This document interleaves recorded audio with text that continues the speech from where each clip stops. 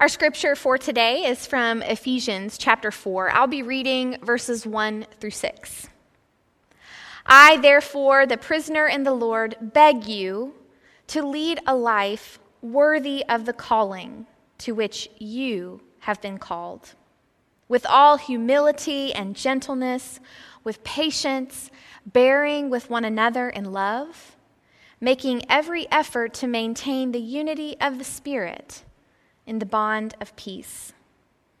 There is one body and one Spirit, just as you were called to one hope of your calling, one Lord, one faith, one baptism, one God and Father of all, who is above all and through all and in all. This is the word of God for the people of God. Thanks be to God. Many of us have heard the saying, Rome wasn't built in a day. Interestingly, Rome didn't fall in a day either. I've always found it fascinating to learn about the decline of the Roman Empire, not to oversimplify an incredibly complex situation, but the Roman Empire ended up having to divide itself in half, essentially because it got too big for its britches. And some of this barreling toward division and things like that was going on right around the time of Jesus. So because it ended up having to divide itself in two, and because of all kinds of other reasons, the empire ended up collapsing from the inside out. Something interesting to me about why this happened, why the empire ended up collapsing, is how Rome's treatment of migrants impacted its decline. Now stay with me before you think I'm going on some sort of political tirade. I'm really not. This is interesting. So in the late 300s, the Huns invaded Europe. And their invasion sparked this mass migration of people. These people didn't have anywhere else to go, so they pressed further and further into the borders of the Roman Empire. These displaced peoples were not the root of the problem. The root of the problem was the Huns. So one of the reasons that the Roman Empire was so successful was because they allowed people groups living in the empire to basically keep their religions and their cultures, the things that mattered the most to them, as long as they paid the empire their dues. This was a practice called syncretism, and it was wildly successful early in the empire's expansion. So at another time in the empire's history, they might have viewed these displaced people coming across their borders as assets in defeating their enemy, the Huns. But they didn't do this. By the time the Huns invaded Europe and the Visigoths started pressing into the Roman Empire, seeking to coexist peacefully with the Romans, the empire had ended its practice of syncretism and instead had become even more violent and more demanding of people to give up what mattered the most to them in order to demonstrate allegiance to the empire. So that's why we start seeing things like emperor worship being demanded more and more of people in the empire. So the Romans allowed the Goths to cross over their borders, but rather than embracing this as an opportunity to defeat the Huns, the Romans were incredibly brutal and cruel to the Goths.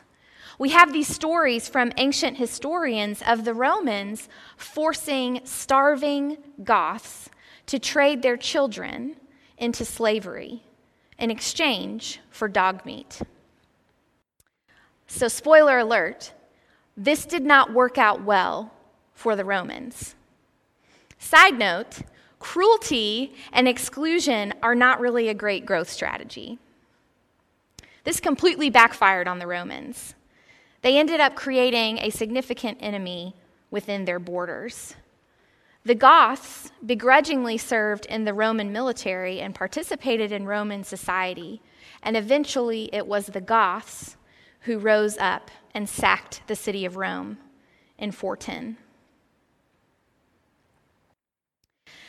I don't have enough fingers and toes to count the number of times I have heard people say to me, "I just don't understand what is happening to our country."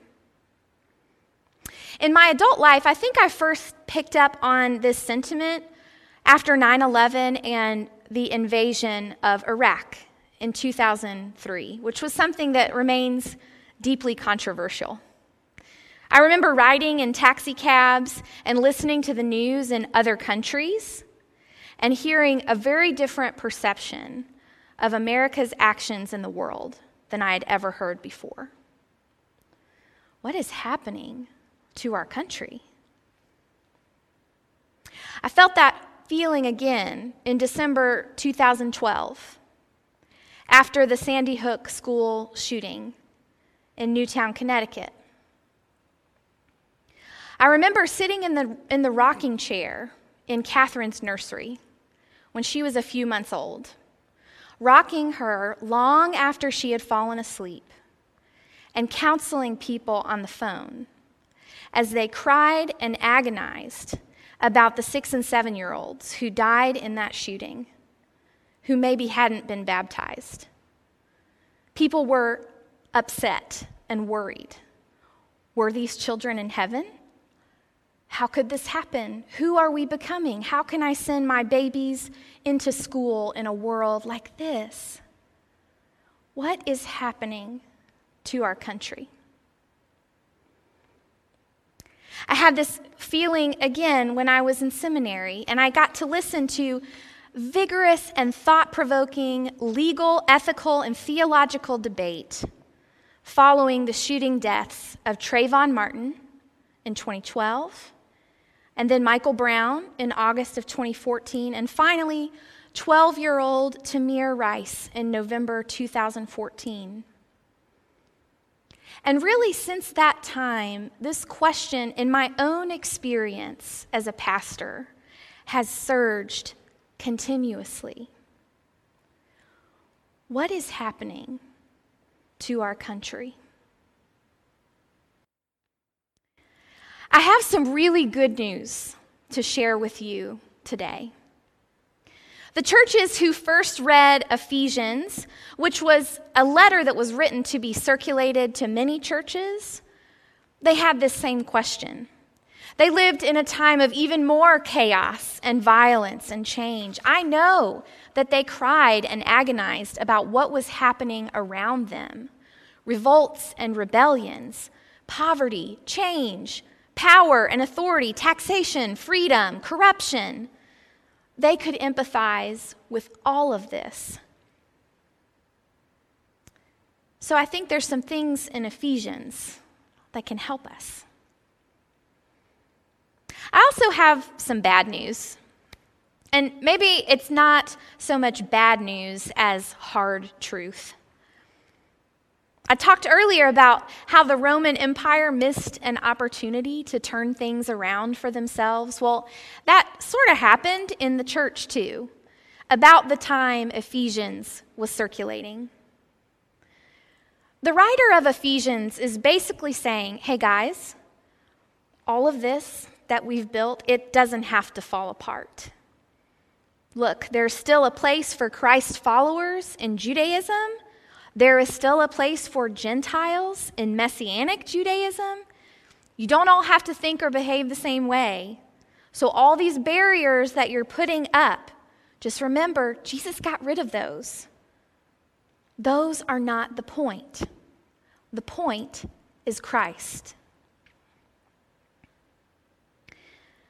The bad news, or the hard truth, whatever we want to call it, is that the early church ended up not getting it. So by the year 135, which was probably about 40 or 50 years after Ephesians was written, Christianity had almost completely severed from Judaism. This was not at all on the radar of the first Christians. It was not at all the intention. They did not set out for that to happen, but it happened. I don't think that this has to be the case for us as Christians, as citizens, and specifically for the church. I believe that we can get this because God believes that we can get this. I don't think everything has to fall apart. It's interesting because the Christ of the later epistles, like Colossians and Ephesians, is no longer just the Jesus who carried a cross, taught as a rabbi, this sort of weird and radical guy who went from village to village healing the sick and feeding the hungry.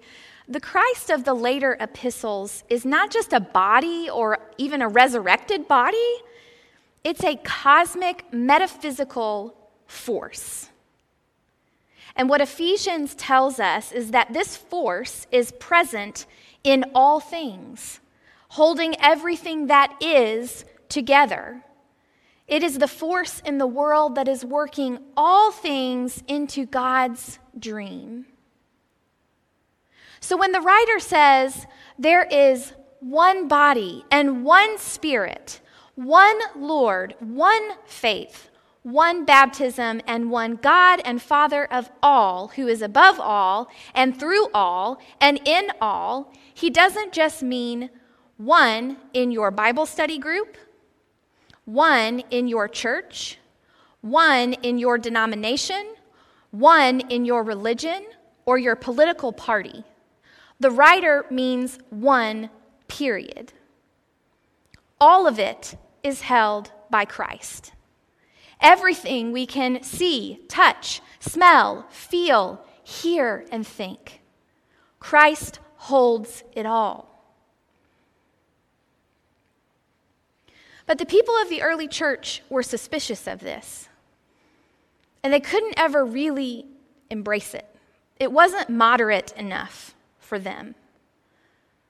And maybe it's a little too much for us too. I know that we're all asking ourselves right now, how in the world am I going to be humble, gentle, patient, bearing with other people in love? It's tough because our brains prefer difference. Our neural pathways can really only tolerate a certain level of complexity before we have to start categorizing and putting things into boxes and bins in our heads. And then when we get stressed, we start excluding. We start otherizing. We start thinking of ourselves as better or more important than other people because it helps us feel better. And when we're really stressed, we get dug in, we lash out, and we resort even to severing our relationships, even to violence. And friends, we have got to be aware of our problem with violence. So this is the thing about Christ.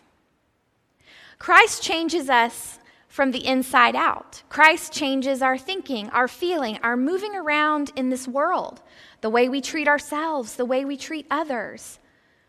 Rather than closing us down or cutting us off, Christ tends to open us up. This is who God is. God's love is ever expanding.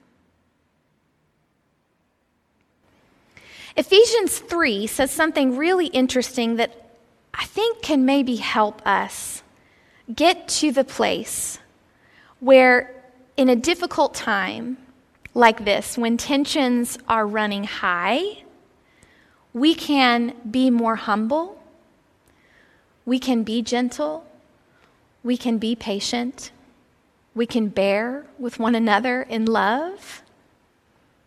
Ephesians 3 uses this word mystery a bunch of times as it talks about Christ, this mystery of Christ. Christ's love and unity isn't about exclusion or punishment. It's also not about unanimity. And in the church, we tend to really want unanimity. Christ's love, in fact, doesn't really care all that much about what makes us different. As the early believers really wrestled with this, they discerned that maybe God wasn't so worried about what made Jews and Gentiles different. And they called this a mystery because they didn't know what else to call it. God is up to something here. It's blowing our minds, and so we're going to just call it a mystery. And friends, we are still trying to believe this mystery. This thing we can't really grasp or fit into any of our mental or emotional boxes. The mystery of how the point isn't what makes us different. The point is Christ. One. And since Christ is in all and holds all things together, then we need to be about the business of finding Christ, seeing Christ in all things, all people. And we need to be about the business of building up this body, this mystery, Christ, in all we do. Not just inside the church walls, not just at mission projects. Christ asks a lot more of us than just a few hours a week on our calendar. What we are hearing so powerfully right now is the myth that we are our politics and the myth of a win-lose scenario. These two myths are vying for our hearts and our minds and our souls. And that's going to intensify a lot over the next 3 weeks. I want to encourage you to pray with me that we can be free from these myths because they are destructive. They are not what is deepest and truest about us or about God. If you are watching this and you are a person who has chosen to be a Christ follower, here are a few encouragements I want you to take with you today. Our identity is not our politics. Our identity is in Christ. Christ is not working for a win-lose scenario in this election or in the universe. Christ is working for a win-win because within Christ, there are no losers. If this makes you feel uncomfortable, I want you to know that it makes me incredibly uncomfortable too. It's inconvenient. Paul Marshall puts it really well when he says, as churches work toward the realization of unity, there's a question that's going to come up over and over again. Which of our own preferences do we value more highly than the experience of this gift of unity that God wants to give us? To what degree do we desire less unity than God intends?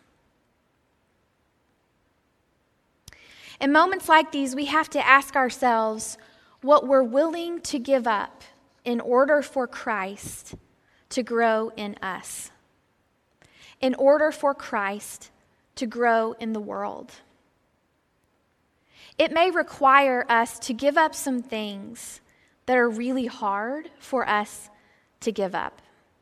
And I'm not just talking about you, I'm talking about me too. Things like needing to be right, putting up a fight, thinking that our thinking can save us. We might have to give up otherizing those people who believe or think or act differently than we do. And we might have to give up lulling ourselves to sleep when what we really need is to wake up. The only ruler that Christians have, the only measure of how we are doing, is love. And not love the feeling or the noun, but love the verb, the action. Are we loving the people in our lives more today than we did yesterday? Are we loving our neighbors more today than we did yesterday? Are we loving our enemies more today than we did yesterday? Are we speaking the truth in love to ourselves, to each other, to power more today than we did yesterday?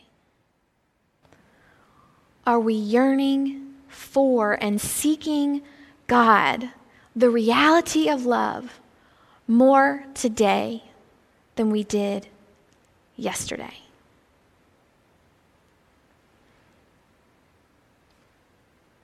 One of the big questions for Christians right now is, are we going to let love rule us?